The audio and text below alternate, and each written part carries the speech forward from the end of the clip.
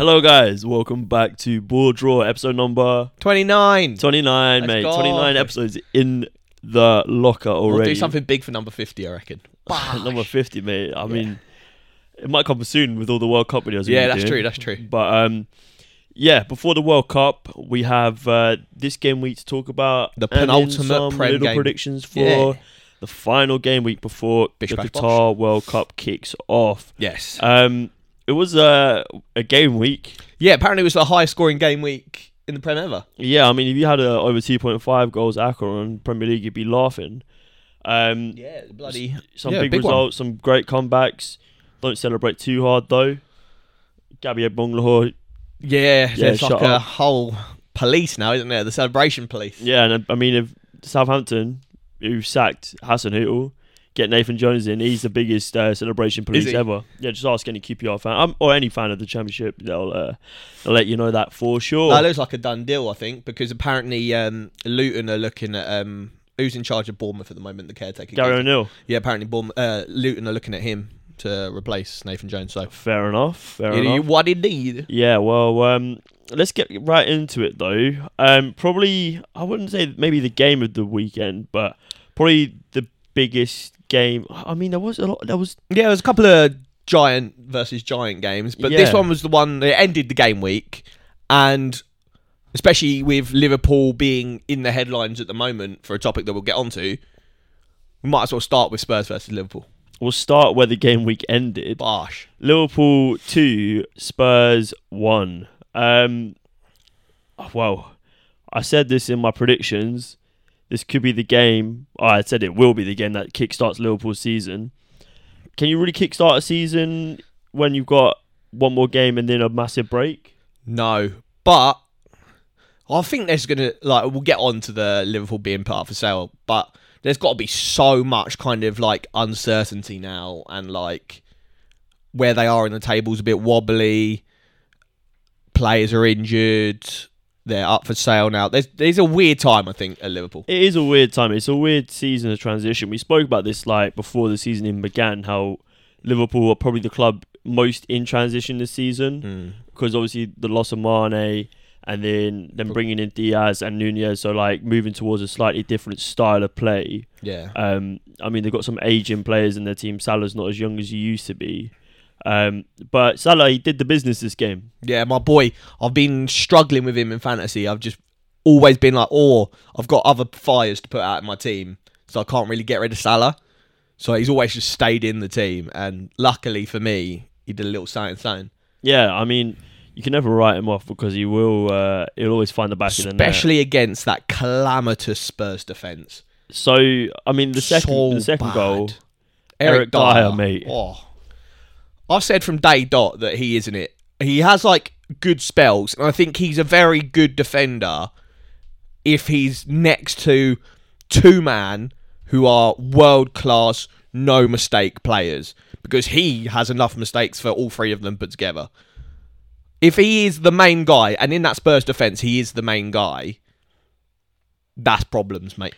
Yeah, I mean, and if you put it next to Harry Maguire for England, blood clot, that is so many problems. That was going to be my next point, is if you're Gareth Southgate and you watch that game, you've got to be questioning it. I mean, mate, that's got to be one or two howlers a game between them. I mean, if that happens in any World Cup game, he will not recover from the rinsing that would occur. So bad. It would be, like you say, calamitous. But yeah, I mean, Salah obviously sniffed out the chance. Yeah, and it's good he finished it well. Clinical, yeah. Yeah, I mean, Spurs started poorly, and I don't really understand how they can continue to start poorly like this. No. And we spoke about this, and I'm not even going to use the word that I've used to describe Spurs every week. Talk about their style of football, because I think it's getting a bit dull now. But this surely isn't the way that Conte wants to play. I know he wants to play the game in spells where he wants his team to drop back and recover their energy and absorb the pressure, and then blow teams away then in 15-minute segments. But you can't play like that in the Premier League, because there is so much quality even in the mid-table and lower half teams, that a 15-minute spell where you're under the cosh, it could cost you the game, because there is enough talent in the Premier League that they will put a goal, 2 goals, Yeah, even 3 100%. goals, but partially. I mean, they conceded 2 to Bournemouth, didn't they? Yeah, and like you said, in the Premier League, it doesn't work like that. The pace is so high for pretty much the entire 90, whereas like it's renowned that in Serie A, the pace is slower. You can get away with maybe playing that kind of way where you have 10-minute spells every third of the game.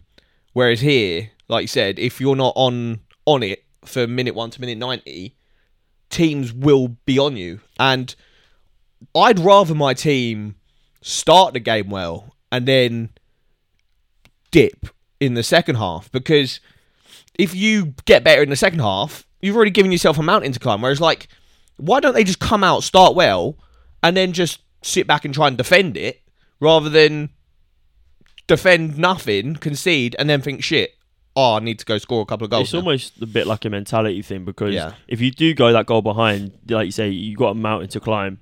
Going into half time, was it 2-0 at half time? Yeah. You just, like, you're almost out of the game at that point, especially against Liverpool. You don't really expect to get anything then. But yeah, I mean, there is enough quality in that Spurs team for them to not have to do this thing where they play in spells. You've also got 5 substitutions down the Premier League. Yeah, exactly.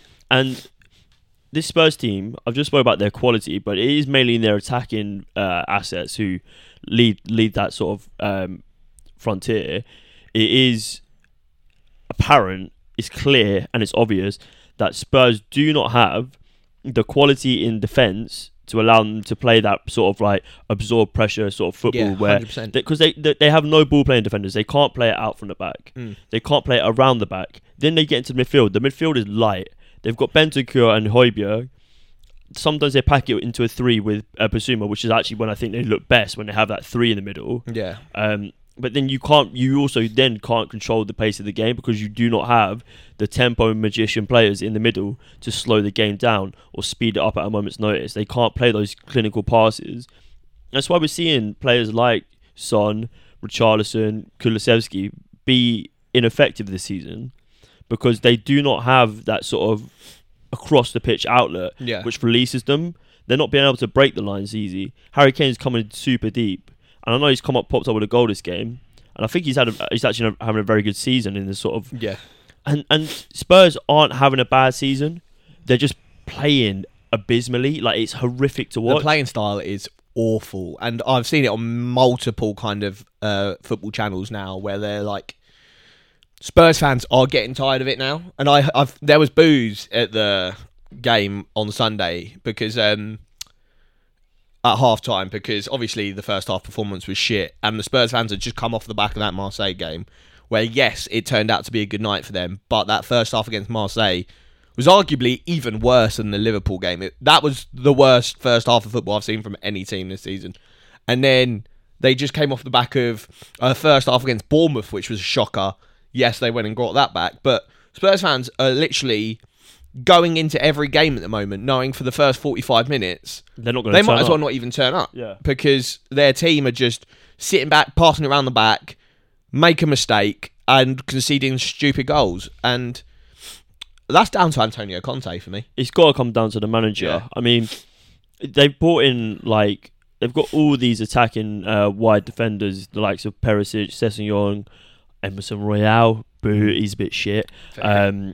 Jed Spence, he's not even had a sniff really. No. But like, when you're playing with this attack and wing back style, you want to see those wing backs bombing on and getting to the byline and getting the crosses in. Yeah. Whether they're whipping it in or whether they're like drilling it back towards the penalty spot for Harry Kane or for Son, or even someone arriving late like Bentancur or Højbjerg to get onto the end of it. But you're just not seeing it at all. And I don't know whether it's because when the centre backs get the ball, they're too slow at releasing it. They don't have the quality of pass from centre backs. I'm not being funny here, but Romero, Davies, Dyer. Dyer was touted as going to be like the next ball playing centre back. He was meant to be like this incredible player because he was like a bit of a ball player in the midfield when he was in his midfield phase. Well, he came from Portugal as well, didn't he? He is just dipped. His quality on the ball is so bad. Yeah, and I mean, so that in turn means that players like Perisic, Sessegnon, they can't get to the byline, because they know the ball's not going to like release to them. And they like, in this game I saw there was one time where the ball did get played and Perisic like absolutely manhandled Trent to get to it. Trent. We'll get on to Liverpool in the second half because it was polar opposite of their first half. But yeah, Trent. I don't know what's happened, man. I don't know if it's a lack of confidence or something, but I know, was it in the Champions League they played him at right midfielders against Napoli? Oh yeah, for like the last bit, yeah. I mean, potentially like releasing some of this because teams are going for him now. It's not even like 100%. He just ends up on the kind of bad receiving end of like teams are their game plan 9 times out of 10 now is target Trent because offensively he's still doing Trent things. Yes, he's not getting the assists, and that can be down to a number of things. His confidence is low, so his final pass isn't always on point. And apart from Salah and maybe Darwin Nunez now and again, the front line aren't really delivering either. But offensively, he's still spraying balls across the line, whipping in crosses here and there. But defensively, he is getting rinsed regularly, and not even by the best left wingers. Every team's left winger is having anyone. Yeah. I mean, if you're a left winger in the Premier League and you're coming against Liverpool, like last year or the season before, you would have been like, "Fucking hell, this is going to be a nightmare. I'm not going to get anything." Yeah. Now you're fucking laughing your way into the change room. Yeah, he's having a mare. I mean, I like Trent. I want to see Trent succeed. He is the most interesting England right back maybe I've ever seen in my lifetime. In terms of you basically have a number 10 who plays right back. Yeah. The delivery of set pieces, of crosses, his ability to find a pass across the pitch, his ability to link up with the players out wide is phenomenal. Offensively, he is the best attacking winger England have. Right back. But you can't play right back and not know how to defend. And we even before the Champions League final, we defended him, and then we defended him after the Champions League final. And then was it first game of the season they played Fulham, and then Mitrovic scored the header. Yeah. And then we were still trying to defend him. Yeah, but like it's got bad. It's undeniable and now. I think he was getting away with it the last few seasons because Van Dijk was at the peak of his powers. He was playing alongside a Joe Gomez who's on like the form of his life, or a Matip on the form of his life. But both of them two now have declined. Van Dijk is having a stinker of a season. Andrew Robertson is in and out of the team at the moment. It's only Alisson that's really kept up his levels. So the entire defence has declined. But where Trent would get away with it, Trent is now kind of like the face of the whole team's decline. Whereas like it's not just him. There is a lot of other players. Jordan Henderson looks past it now. Thiago's kind of not really hit like 7 or 8 out of 10 every game like he used to. We said about Van Dijk, shit. And so across the board, Salah up until recently has been a bit stinky. The thing is though, when you watch Salah, he does always look dangerous. Yeah, and it's sort of I think the same with players Darwin still Nunez. Scared of him. Nunez, when he plays, he's getting into the right positions, but sometimes it's his decision making in that final third which lets him down a bit. Like sometimes he takes a shot on where it's better to play a pass where someone like Mane would have played the pass, or someone like Bobby Firms would have played the pass. But yeah, no, it is interesting to sort of like watch this from an outside perspective. I think they have been better since Konate's returned. Yeah, Konate is a really good centre back, and I think if he can continue sort of like strong bit of form that he's come into from that injury, then providing that solidity from the Liverpool defence, if they can get a little bit of confidence and get a few wins in a row, and they'll probably blow away a team, and then suddenly the ball's starting to roll again, that belief's coming back. We'll talk about what's going on behind the scenes now a bit. Obviously, FSG have put Liverpool out for sale. Is it a valuation of 3 billion? 4 billion. 4. Yeah, and they've had a couple of offers at the time of recording, so it's Tuesday night. There's apparently rumours of 2 offers so far. But it's kind of like, I want to talk about firstly how Liverpool fans feel about it. And obviously, if you're a Liverpool fan, let us know. Because it's a sticky one, isn't it? Because these days, if you're going to buy yourself a super club, ignoring Todd Boehly and Chelsea, 9 times out of 10, you're a nation. Or so the likes of Dubai, the Prince of Dubai is looking to buy Liverpool, and some Qatari person as well. And obviously, Liverpool have got this like appearance of this like kind of grounded team that are for the people of Liverpool, blah, blah, blah. And I don't know how they would feel about becoming an oil club, Yeah, in quotation marks. So like it's a really interesting point because there are very few places. It's a very select part of the world where they have the sort of money and the assets to immediately purchase a $3 billion, $4 billion or pound valuation of a club. Yeah. It is insane. And we are looking at that part of the world. You're looking at your Saudi Arabia, you're looking at your Qatar money, and like you say, Liverpool, very much for the people club, very like working class support. Yeah, exactly. And I guess Newcastle's not too far off. You can imagine Newcastle and Liverpool, they sort of share the sort of same ideals. Morals, yeah. And I'm glad you brought Newcastle up, because my kind of thought about the Newcastle thing, because I was thinking about this earlier, is the only difference I can see between them two, because like you said, they're both giant teams with northern working class backgrounds, and I think at a base level would probably be against kind of oil clubs and becoming that kind of team. But what I think is different for Newcastle is that they've been They've had no success. No success whatsoever, and had probably England's worst owner for God knows how long. Mike Ashley was in ownership of Newcastle. Yeah, we could do a whole video about Mike Ashley, because to be honest, for all the hate he got, he did actually consolidate them as a club for a long time. Yeah, he kind of got them to a level and then just let them stagnate for so long. And then he was receiving investment on his investment, his investment. But so I think that's the difference between Newcastle and Liverpool, is that Liverpool were in the Champions League final 4 or 5 months ago. I mean, they've seen a lot of success. They've won the Premier League FSG in a couple of weeks, a couple of years ago. They won the Champions League a couple of years ago. So it's not like their owners are the epitome of a nightmare owner. I mean, it's not like the owners weren't afraid to spend money. They literally bought the most expensive goalkeeper in the world. They bought in players like Van Dijk. They bought in players like Darwin Núñez. Yeah, exactly. So they were Salah. He must be on like $600,000 a week now. Yeah, they literally have spent the money. Yeah, they've seen success out of it. And obviously, this is the first season where we're sort of seeing a little bit of falter. And I don't know whether it is because of behind the scenes sort of things going on, but we'll probably never ever know that. Yeah, but it's just I'm intrigued as to what Liverpool fans would think, because they've had success, and so becoming an oil club and getting unlimited money, is that something they want, or would they rather someone come in and buy their club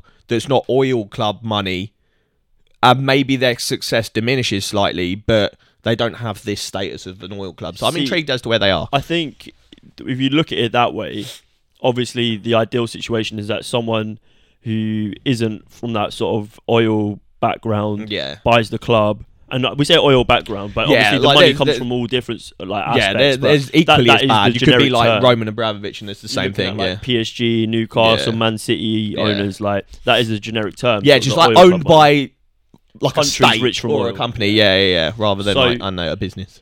Obviously, the ideal situation is that someone who's either locals Liverpool hero, or just English based, probably just comes in, buys the club, and they see the same level of success. Yeah, and understands what that club's about. That's not going to happen, because you look at the teams. Look at Man City. Yeah, I'm not saying that they've won the league through money, but the club turned around when the money came in. You see, 100%. Apparently now they're the second biggest commercial club in the world, which is crazy. But I don't know how much of that is true. 10 years ago, I can imagine there's a lot of number fudging going. Oh yeah, they're like the number fudge club, aren't they? But and then so if Liverpool do want to potentially compete at the top level with clubs like PSG and Man City for the foreseeable future, potentially this isn't the worst thing ever. No, because they will have, especially because that money. They are currently, as much as we've praised FSG for not being a bad owner, they are getting carried by Jurgen Klopp. Jurgen Klopp is the mastermind behind Liverpool's return to the big time, and Jurgen Klopp's not going to be there forever. I'll give him maybe 2 more years. Well, I think it depends on how this season goes. And even a new owner might do what Tobolli did. That's why Tobolli's come in off the back of Tuchel winning the Champions League. Yes, he's had a wobbly start in the Prem and Champions League. Lost to Zagreb, and then bang. Bosh, gone. Champions League winning Thomas Tuchel. All the fans love Thomas Tuchel, and Thomas Tuchel loved Chelsea. And so it could be a similar thing where a new owner comes in and immediately hits it off wrong with Jurgen Klopp, who is a bit of a feisty character and probably not the easiest on to get along with. But there are a few worse decisions you could actually make, not just in football, but in life, than sacking Jurgen Klopp. Yeah. Sacking Jurgen Klopp, I don't care. Unless Liverpool get relegated, you do not sack that man. You know what billionaires are like, though? They got big heads. And big heads. So they might come in, hit it off wrong with Jurgen, and be like, Bosh, you're done. And so you've got to kind of weigh up the pros and cons of it all, obviously. And one person that wanted to come into it is Mukesh Ambani, who's an Indian businessman. Apparently he put in bids for Liverpool in 2017, 2018, 2021, and they all got rejected by FSG. But he came in today with a new offer, which is being considered, and apparently he's been like a Liverpool fan since day one, blah blah. So that's the kind of thing you want, is like someone that's put in bids, has kind of watched you from afar and kind of appreciate what you're doing, and won't make too many wide scale changes. Because I think where it's gone wrong for Chelsea, and not so wrong now, I think the Graham Potter thing will work out in the long term if they give him time. But where it's gone wrong for Chelsea at the moment is there's too many wide scale changes. Getting rid of that Marina, the contract lady, getting rid of Petr Cech as sporting director, getting rid of Thomas Tuchel, changing the academy setup. All of that in one go was too much. And so you want someone progressive, doesn't it? Yeah, you need someone that's got a bit more of a footballing brain to come in at Liverpool. Great. Is my opinion. Well, let us know what you think about Liverpool. Let us know if you want us to buy Liverpool. Yeah, let us know. Yeah, we'll start going from me. Come on. Little kickstart for Liverpool. But yeah, let us know what you think down below. We're going to take a little break and then we'll be back to talk about another Clash of the Titans. Mighty arse. Right. We just spoke about Chelsea. Let's talk about how they got on. Talk about how they Sunday. absolutely got slapped about their home turf. Yeah. I've seen people say that Arsenal's home ground is the Emirates Stadium and our training ground is Stamford Bridge. I like that.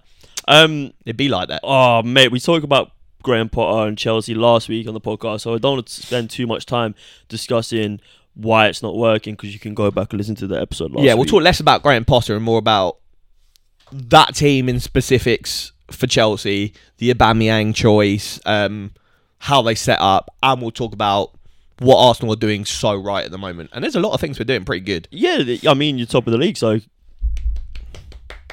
I mean, we're still not going to talk about Graham Potter too much, but just one question. Is he out of his depth?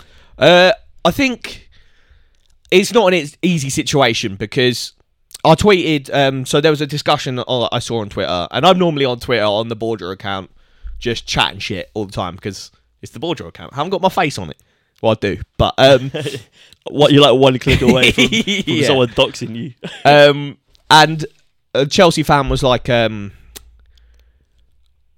something about Graham Potter and saying that, yes, it's a long-term project and I'm happy to give Graham Potter time, but as Chelsea fans, we expect better right now.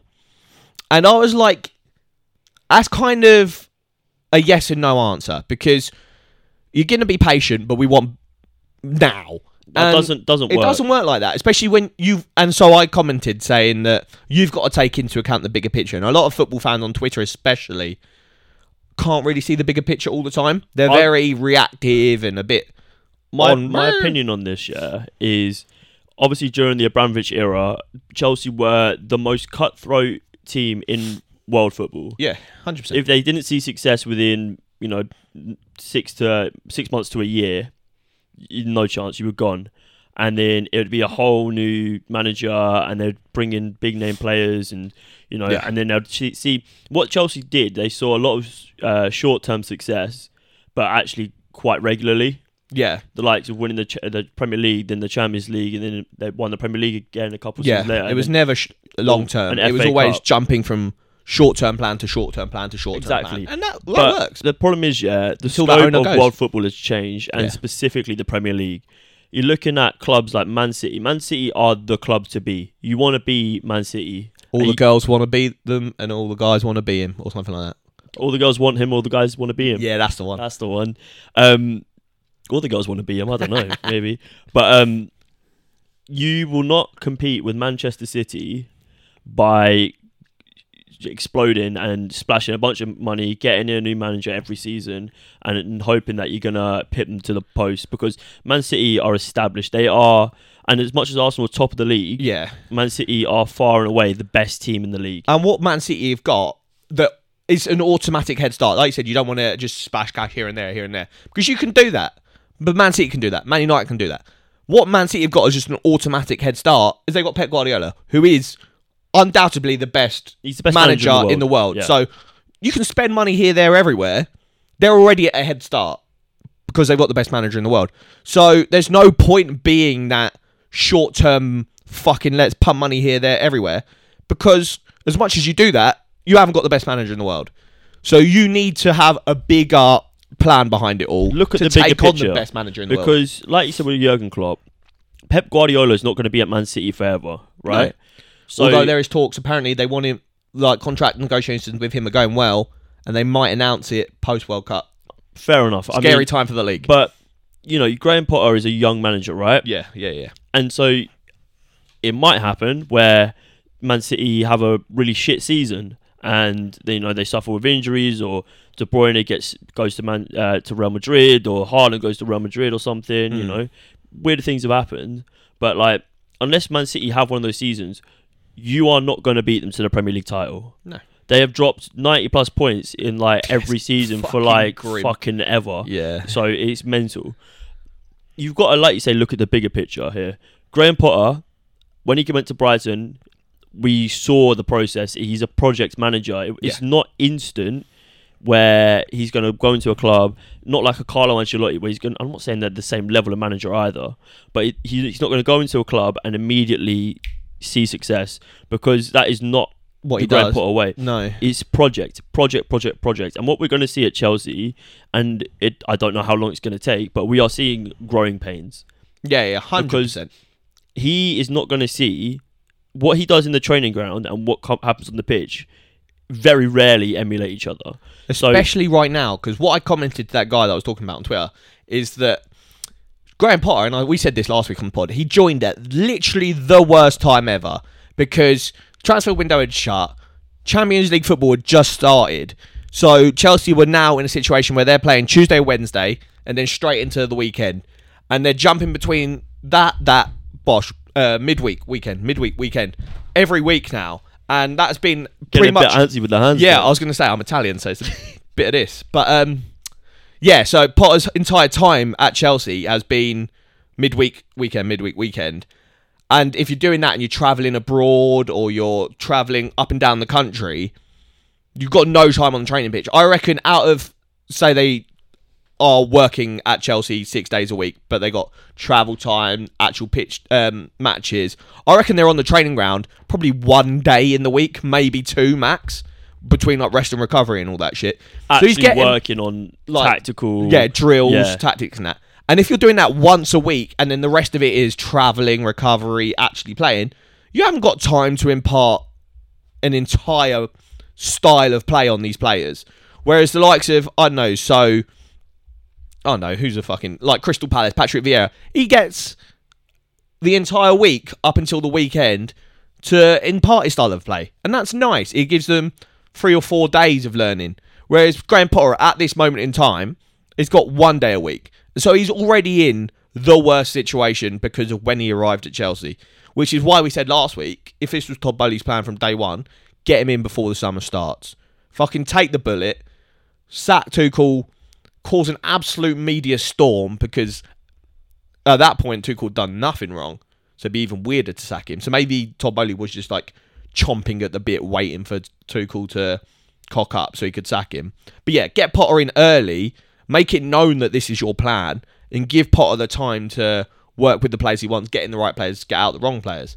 But now Potter is literally in a situation now where he's got like 1 day a week to teach his players how he wants to play. That's not working.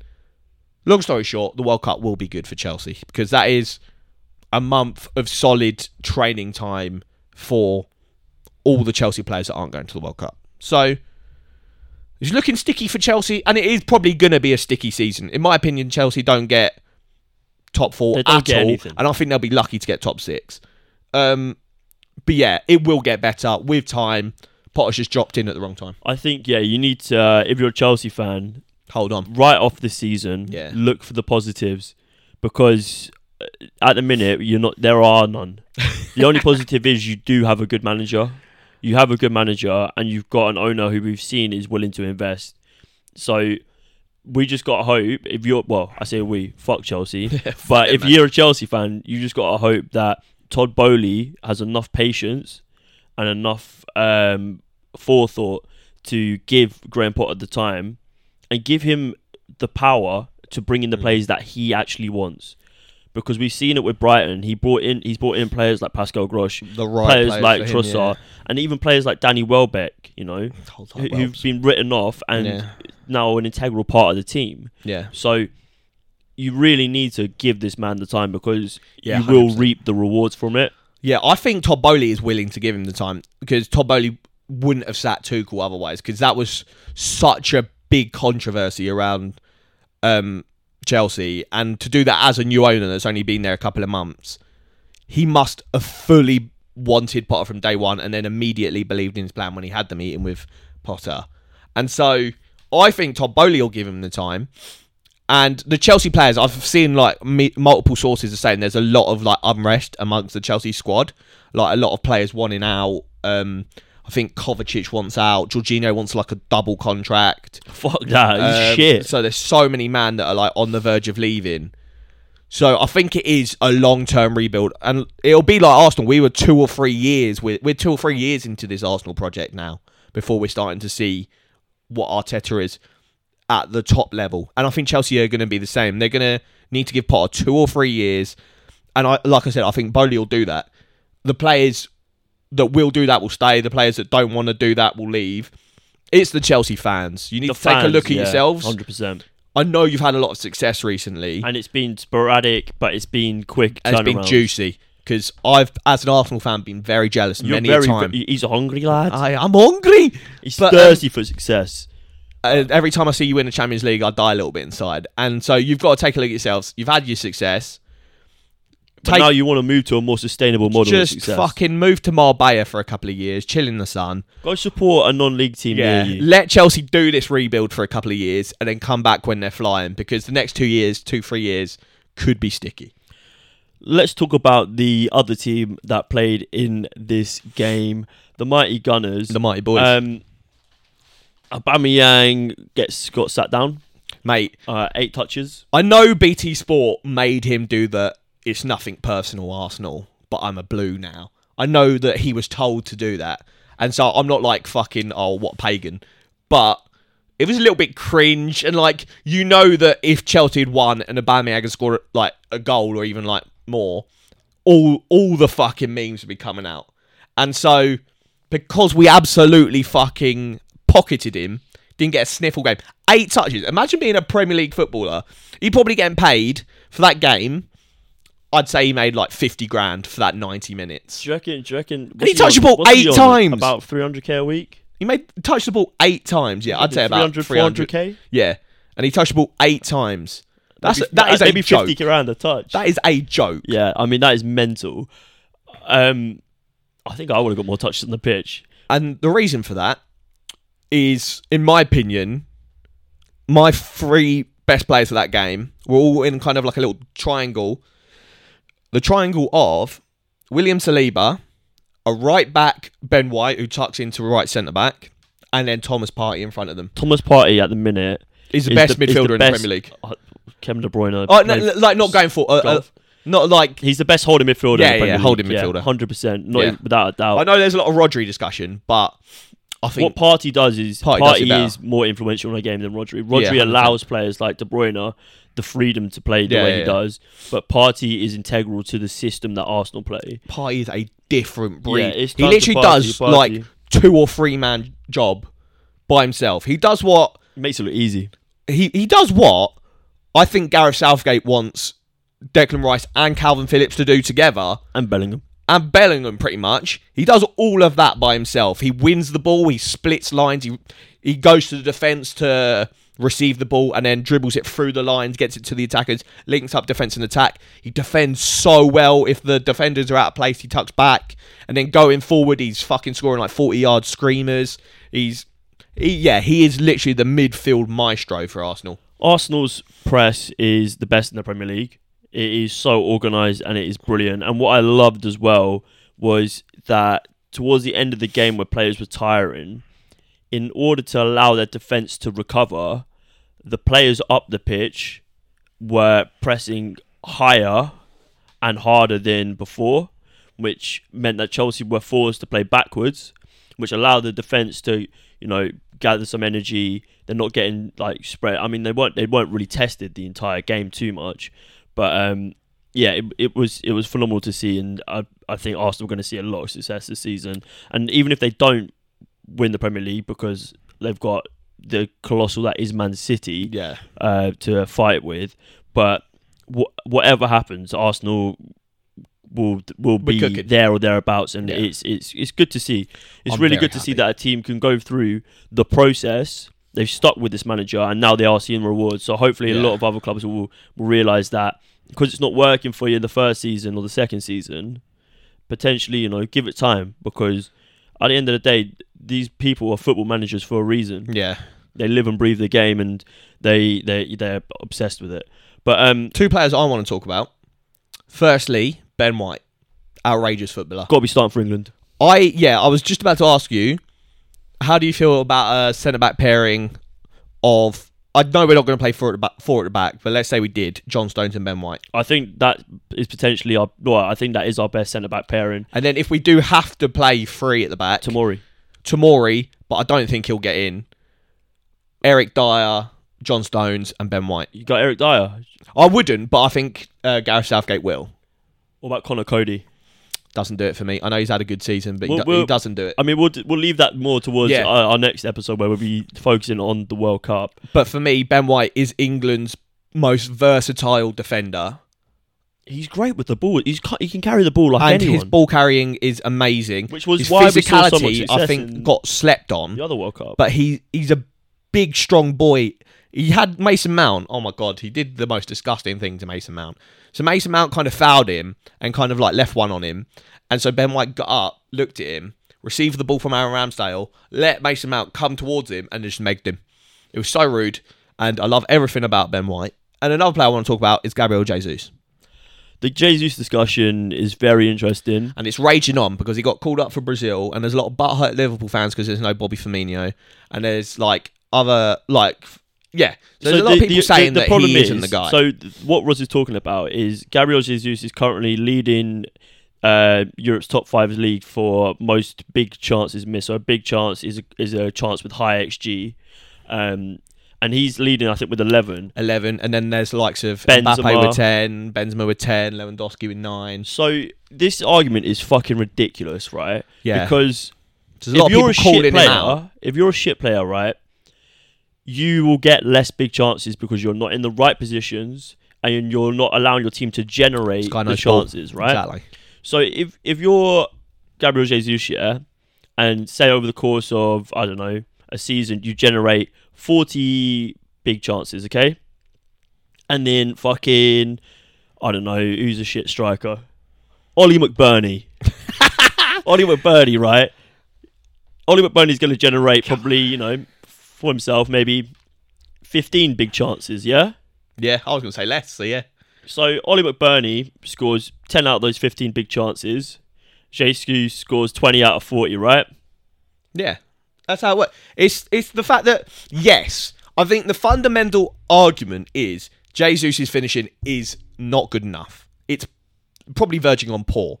But what he makes up for that is his attacking IQ is super level. It's probably just behind the likes of Benzema, Lewandowski, the elite strikers. He's probably just a tier below those. If they're all S tiers, he's an A tier striker in footballing IQ.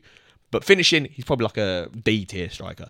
But, like you said, if you've got you'd always want a player with better IQ than a player with shitter IQ that scores a couple more because his finishing's better. Because football IQ, you can't really teach. You can be in and around it and kind of, learn the places you need to get to. But it's all instinctive. It's all, oh shit, I need to be here in this split second. And Gabriel Jesus is so good at that. The reason that he gets memed for missing chances is because he gets so many chances. Whereas like other man, probably there's not enough clips of them to get memed because they're not in that position. Let's say, I don't know, I was going to say Ollie Watkins, but he actually does miss a lot of chances. He's quite an good IQ striker. But someone like, I know, now I put myself on the spot. Like, I know, Damari Gray, so random. But like, you don't get enough of him in the final third because his IQ to be in the final third isn't there. And so, yes, the fundamental argument is Jesus should be finishing. That chance in that game that he missed in the first half, fucking header in the 6-yard box, uncontested, should be scoring that. I mean, if you're leading a list of... But he's the guy, I love him. Of most big chances missed, and the players behind you are Benzema, Lewandowski, Mbappe, Mane. Yeah.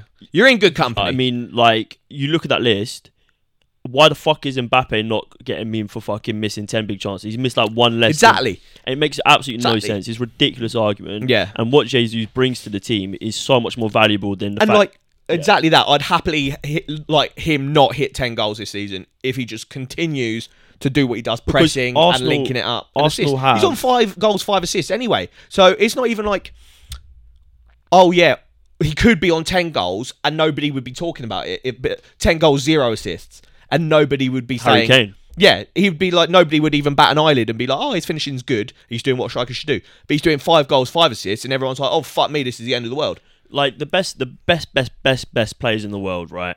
They will often outperform their XG, okay? Yeah. So you're looking at the likes of Lionel Messi, someone who's really good at it is Harry Kane as well, because Harry Kane is so super instinctual, and he is he is the A-tier echelon of finishers. He is. He's like, if we were talking about like football IQ, he's like a A-tier, and then finishing, he's like an A-tier. He's like double on both. If you took Jesus and Kane and merged them into one player, they would be the best striker in the world. Yeah, literally. But Arsenal are lucky because they have players like Martinelli, like Saka, like Odegaard, like Emil Smith-Rowe, like Xhaka this season, who are bringing goals. Yeah, 100%. And that is all down to the press and down to the link-up play and the football IQ of Gabriel Jesus, because he will allow them to space to play into, because he will draw the defenders out. Facts. He will break lines. Yeah. So fuck off with this argument. It's a load of shit. If you tweet it, I will come at you. I've already come at like 4 people for coming at Gabriel Jesus, and I will do it more.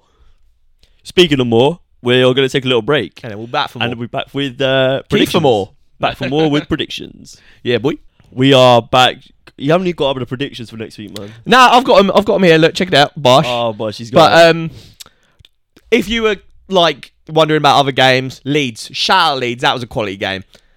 Gabriel Bunglahor, that just fuck off your opinions, man. Imagine complaining about people celebrating, after they've come back from 2-0 down in like the 86th minute in front of their own fans. Leeds got a very techie little Italian up top, that Wilfred Gnotto. Yeah. I love him. What a boy. Fair, and so Man City, dodgy penalty, don't like that to win the game. Fair play to Cancelo, also, what you doing, mate? Yeah, fuck me up on fantasy. So lucky as well. I was texting you. Did I text you about how I had Erling Haaland captain, Cancelo vice captain, and then Haaland didn't start, and I was like, fuck, my vice captain's Cancelo, I'm going to get double red card points. Naughty. And then shout out Don Unai for catching a dub against Man United. We both predicted that Man United would struggle. We did. And they struggled harder than I expected. Yeah, it was a good start from Don Unai and his Aston Villa team. Oh, and also a good late winner for Crystal Palace against West Ham. Shout out HLTCO. Michael Elise, what a player. Yeah, that interview as well. Banging interview. Yeah. Wolf Zaha doing bits as well. Yeah. Just as I got him out of fantasy. Yeah, I kept him in this week. I was going to get him out for Trossard. Right. Prediction time. Kicking off the week. I need to have a good one because I am flagging behind you on the odd. What are you on? 75? 75 and 92. 92. It's not looking good, bruv. Shout out. Right. Man City versus Brentford at the Etihad. Kicking it off. 12:30 kickoff on Saturday. Brentford are on a sticky run of form at the moment. It's a slippery slope. And it is. And they're playing... The weird thing is, because this is the last game before Qatar... Players might get rested. I don't know how players are going to approach it. Obviously, on paper, Man City slapped them, especially in the current run of form. Man City's B team slapped them. But And Haaland he's not going to the World Cup, so technically he's going to play. He could actually play the game, and I'll fucking. But you're looking at the likes of Kevin De Bruyne. You're looking at the likes Cancelo. of Rodri. Well, Cancelo can't even play. Yeah. Tactical red card. That's why. But yeah, you're looking at the likes of Johnny Stones. Yeah. So Phil Foden. Ooh. Yeah, Rodri. All them, man. Jackie Grealish. Ooh. Yeah, I mean 4-0 Brentford. That's locked in, guys. Imagine they slap Man United 4-0 and then Man City. I'm going to go 4-0 Man City. Going 4-0? 3-0. Oh, I was going to say 3-0. I'm going to go 3-0 Man City. 3-0 wrap that one up. Bournemouth versus Everton. At the beginning of the season, I would have said this would be the stinkiest fixture ever. That's quite a good one, then. But I'm quite excited for this. They're playing each other tonight as well in the EFL Cup. That's weird, isn't it? They got the double over each other. That could make it spicy. You can only take so much from the EFL. Yeah, I can imagine it'll be like. But it is the third round, so you get through this. You're looking. You're looking pretty good. But yeah, it's weird that they're playing each other twice in a week. World's a weird place. I think Bournemouth are overperforming. I think Everton are performing. Yeah, they've had a couple of stinky ones. I thought they were going to put up a better fight against Leicester. To get smashed 2-0 at home at Goodison Park, not really good enough. I think Leicester looked good though. Leicester, I think, on the up, and we'll get on to Leicester. I think I'm glad they stuck with Brendan Rodgers. James Maddison absolutely flying. Sometimes, and I think the theme of this episode is stick with your manager. Manager knows best. Through thick and thin. And next game, the manager hasn't been stuck with, but we'll get on to that. I think it's going to be a 1-1 draw. We've just done a whole episode and not talked about Hasenhüttl. Mad. To be fair, I actually don't care. Neither do I. I actually quite like Hasenhüttl. Yeah, I liked him. But okay, long story short, we both like Hasenhüttl. And I actually tweeted from the BoreDraw account, as I do many a time. I think Hasenhüttl was shagged a little bit because the recruitment wasn't really good enough, and the team wasn't ever really like any higher than just above relegation quality.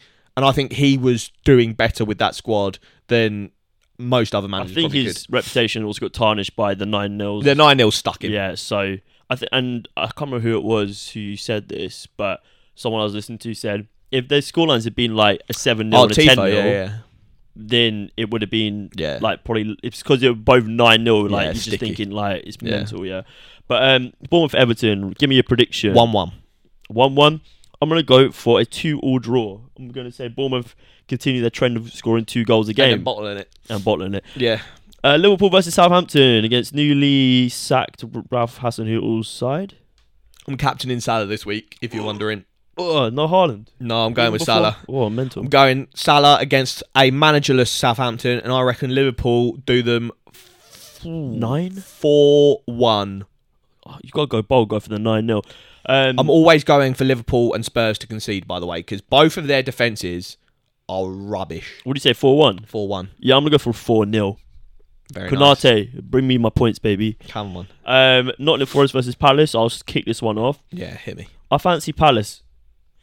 And I'm So going to go for a semi-decent result of a 2-0 win. I think Nottingham Forest looked okay in their last game. I think they got shagged a little bit. It was like a last-minute dodgy VAR situation. I think the ref wasn't... The refs have been so bad this season. I agree. Palace win. I'm going to go... What do you say? 2-0? Mm-hmm. I'm going to go 2-1. 2. Palace. Right. Another game following that one. Funny how football works, isn't it? We got Spurs versus Leeds. Leeds after a great comeback against Bournemouth. Spurs. Stinky Spurs. What have you got on this one, Roz? I think there's goals in this game. I think Spurs, surely, they must have got pelters from every direction about how they're starting games. So I reckon, I don't know why I reckon they'll come out fast, because past evidence would show they absolutely won't. But I think they will. In the building, fast and furious. Yeah, I think they'll come out fast. Kulusevski's back, and he looked really good in his like quarter of an hour cameo against Liverpool. It was probably longer than quarter of an hour. Yeah, he looked really good, and I think he'll cause Leeds a lot of problems. But if Leeds play with Nonto, with Crescencio Somerville, I think they'll also cause Spurs some problems. I'm going to go 3-2 to Spurs. Ooh, Leeds on the wrong end of a 3-2 this week. I'm going to go for a 2-0 to Spurs. I didn't back them last week, and I was right. I backed them pretty much every week so far. And I'm bucking the trend. I'm going back to back in them. I'm feeling it. But like you say, with the World Cup and stuff, players like Harry Kane, who knows? But yeah, 2-0 to the Spursmen. Spursmen. A very interesting game, actually. Yeah, West Ham versus Leicester. West Ham, who not in a good place right now. Yeah, are very much underperforming, in my opinion. I'm seeing shouts for David Moyes out. Yeah, that's stick with your manager. Come on. Yeah, 100%. David Moyes, he knows what he's doing. But yeah, I fancy. Obviously, Leicester have done very well recently, and they're definitely on the up. I fancy a bit of a wobble here for them, though. Potentially the World Cup thing, Tielemans, maybe Maddison. Who knows? But yeah, I'm fancying West Ham to sort of bounce back a little bit. I'm going to go for a 1-0 West Ham win. 1-0 West Ham. Oh, no, I think Leicester get on the score sheet. I'm going to go for a 2-2 draw. 2-2 draw. Very interesting. Not a ball draw. No. Newcastle. Many ball draws these days. Flying. Newcastle. Flying high. Eddie Howe. Newcastle slapping, man. I'm loving this. I'm loving same. watching Newcastle at the minute. And all power to him. All power to Amaron. Yeah, mate. I hope he wins Premier League Player of the Month. He's got to, surely. He's got to, yeah. He's on like 7-7 now, I think. Unbelievable. St. Maximan also recorded an assist later on. He's back on it. And then Bruno Grace back like doing his thing. So good. Come on, you are. It's 1-0, mate. 2-0, 2 minutes in. Let's go, I just feel QPR. you stink. I don't even know what the other scores are in the EFL. Mate, we started with a Doma, and the Doma's like not even started a game this season. Mental. Newcastle versus Chelsea. What are you Yes. predicting? Newcastle going to slap them up, mate. I think it's a Newcastle dub as well. Yeah, I'm going to go for a 2-0 Newcastle. 2-0. That's a nice scoreline. See, I think in the back of my mind, I always think I can't go for the same as you because if we both get it, I'm not making any points. But then I'd keep doing that and then keep going further behind. But I think I'm going to go for a 2-1. 2-1 to Newcastle. You want to? I'll give you a double points if you get the correct score and you guess the goal scorer. In the Newcastle game? Yeah. Amara. No, for Chelsea. Ah, okay. The one. Mason Mount. Yeah, I was going to say Money Mace. I think it would be a good shout. Lyndon Dykes on the score sheet for QPR. What, man? Let's go. And then to round it up, Saturday night, and then we've got 2 for Sunday. But Saturday, evening game, Wolves hosting the Bloody Boys. Recently appointed Julian Lopetegui. Yeah. Good manager, man. Could be a manager bounce situation. The draw of the Premier League is very, very strong. Yeah, the calibre of managers in the Premier League Unai Emery is at Villa, disgusting. and you got Lopetegui at Wolves. Yeah, that's crazy. Like, mental. And that's like the Midlands as well.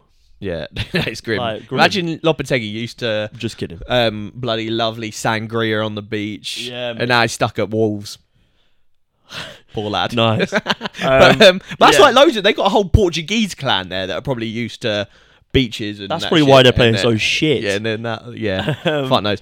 Anyway, Arsenal going to Wolves to hopefully catch a dub and remain top of the league.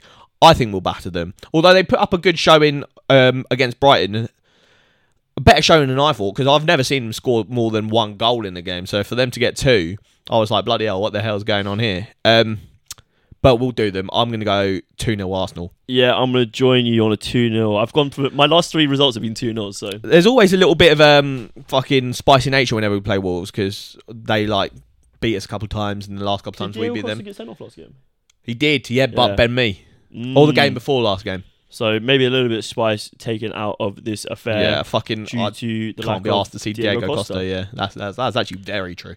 Kicking off Sunday, finally a Sunday without 5 2:00 kickoffs. Yeah, both games on TV. This is what it's about. A very interesting matchup here. We got recently appointed De Zerbi versus even more recently appointed Unai Emery, Don Unai, after a fantastic result against United. Yeah, boy. And I'm interested to see how this game plays out because I'm liking the style of football that Brighton are playing. 2 tactically smart managers. And Villa were very good against United. This is maybe the hardest one for me to predict. I think these two are very closely matched in like squad level. Both got very like good squads, and both got very capable, top smart, quality managers. Top quality managers. So yeah, I think it'll be a good clash. You gave your result for the Arsenal game, so I will go first here. I really want to go with Don Unai, but I think Brighton at the Amex before the World Cup will want to leave with a bit of a bang. So I'm going to go for a 2-1 to Brighton. I'm going to go with a 2-2 draw. I think I've said 2-2 a couple of times. But I'm going to go for another 2-2. Right. And rounding out the week, you got Fulham versus Man United. Fulham, who were actually very good against Man City. I know Man City went down to 10 men very early on and conceded from that penalty. But very interesting game. Man United off of a poor result against Aston Villa. Quite a few players in their squad will be leaving to go to the World Cup. So, who knows? But yeah, do you want to kick this one off? Yeah, I think Man United are looking wobbly. I like that they started Donny van der Beek. He had an absolute shocker of a game, but I like that they started him. Do you know what? They play shit when Bruno's on the pitch, but I think they're worse when he's not there. Yeah, 100%. And the more I see Ronaldo, the more I know he's absolutely past it in the Prem. He's not up to it. Wait for him to play an absolute blind at the World Cup. His press is just so bad. I saw, shout out Ben Foster. Nah, you're right, guy. I was watching the Ben Foster podcast, and he had an Aston Villa goalkeeping coach on it, and he was saying that Emi Martinez was specifically told in that game to play it around the back because he knew Ronaldo couldn't press. And so it's crazy that people are now specifically targeting one of the best players in the world, or past best players in the world. So yeah, if they start Ronaldo, done out here. I'm going to go for a 2-1 United though. Yeah, sadly, I think I will join you on that. I think this guy, man. No, I'm not for a 2-1. I'm gonna go for a 3-1 though. Okay. Yeah, I'm gonna add a little bit spicy to this affair. But that rounds up our last predictions before the start of the World Cup. We got World Cup content coming now and soon, and good content. Yeah, literally. Sorry, I don't know what that was. We're gonna be firing out the World Cup content. We're going to be taking a little trip back down to the podcast room. Yeah, so get excited for that because that's always a good vibe. 2 special guests to join us for a cheeky World Cup draft. Even more special than last time. Yeah, and you can't get more special than Tom, trust me. But yeah, so make sure that you're subscribed to all our socials. Shout out Deportivo Toluca, mate. Look at this peng top. Corona on the back as well, Let's man. Go. If if you haven't subscribe to the YouTube channel. 5 stars on Spotify. Yeah. Follow us on TikTok because we're smashing out the TikTokies. And during the World Cup, we'll be doing bare TikToks. Yeah, live reaction to games, goals, everything. But yeah, make sure you're following everything. Also, the main one we want to be pushing at the minute is our YouTube because at the minute, so like some episodes like the Champions League episode released last week that we don't upload to Spotify. True. So make sure you are subscribed to our YouTube because then that way you will get to see all the content and our lovely faces. Come on. And you're going to be sick of us by the end of the World Cup because there is a plethora of content coming out. Let's go. So yeah, but thank you very much for listening, watching, however you did it, guys. Transcribing, whatever. But thank you. It's been BoreDraw and it's live. Come on, Arsenal.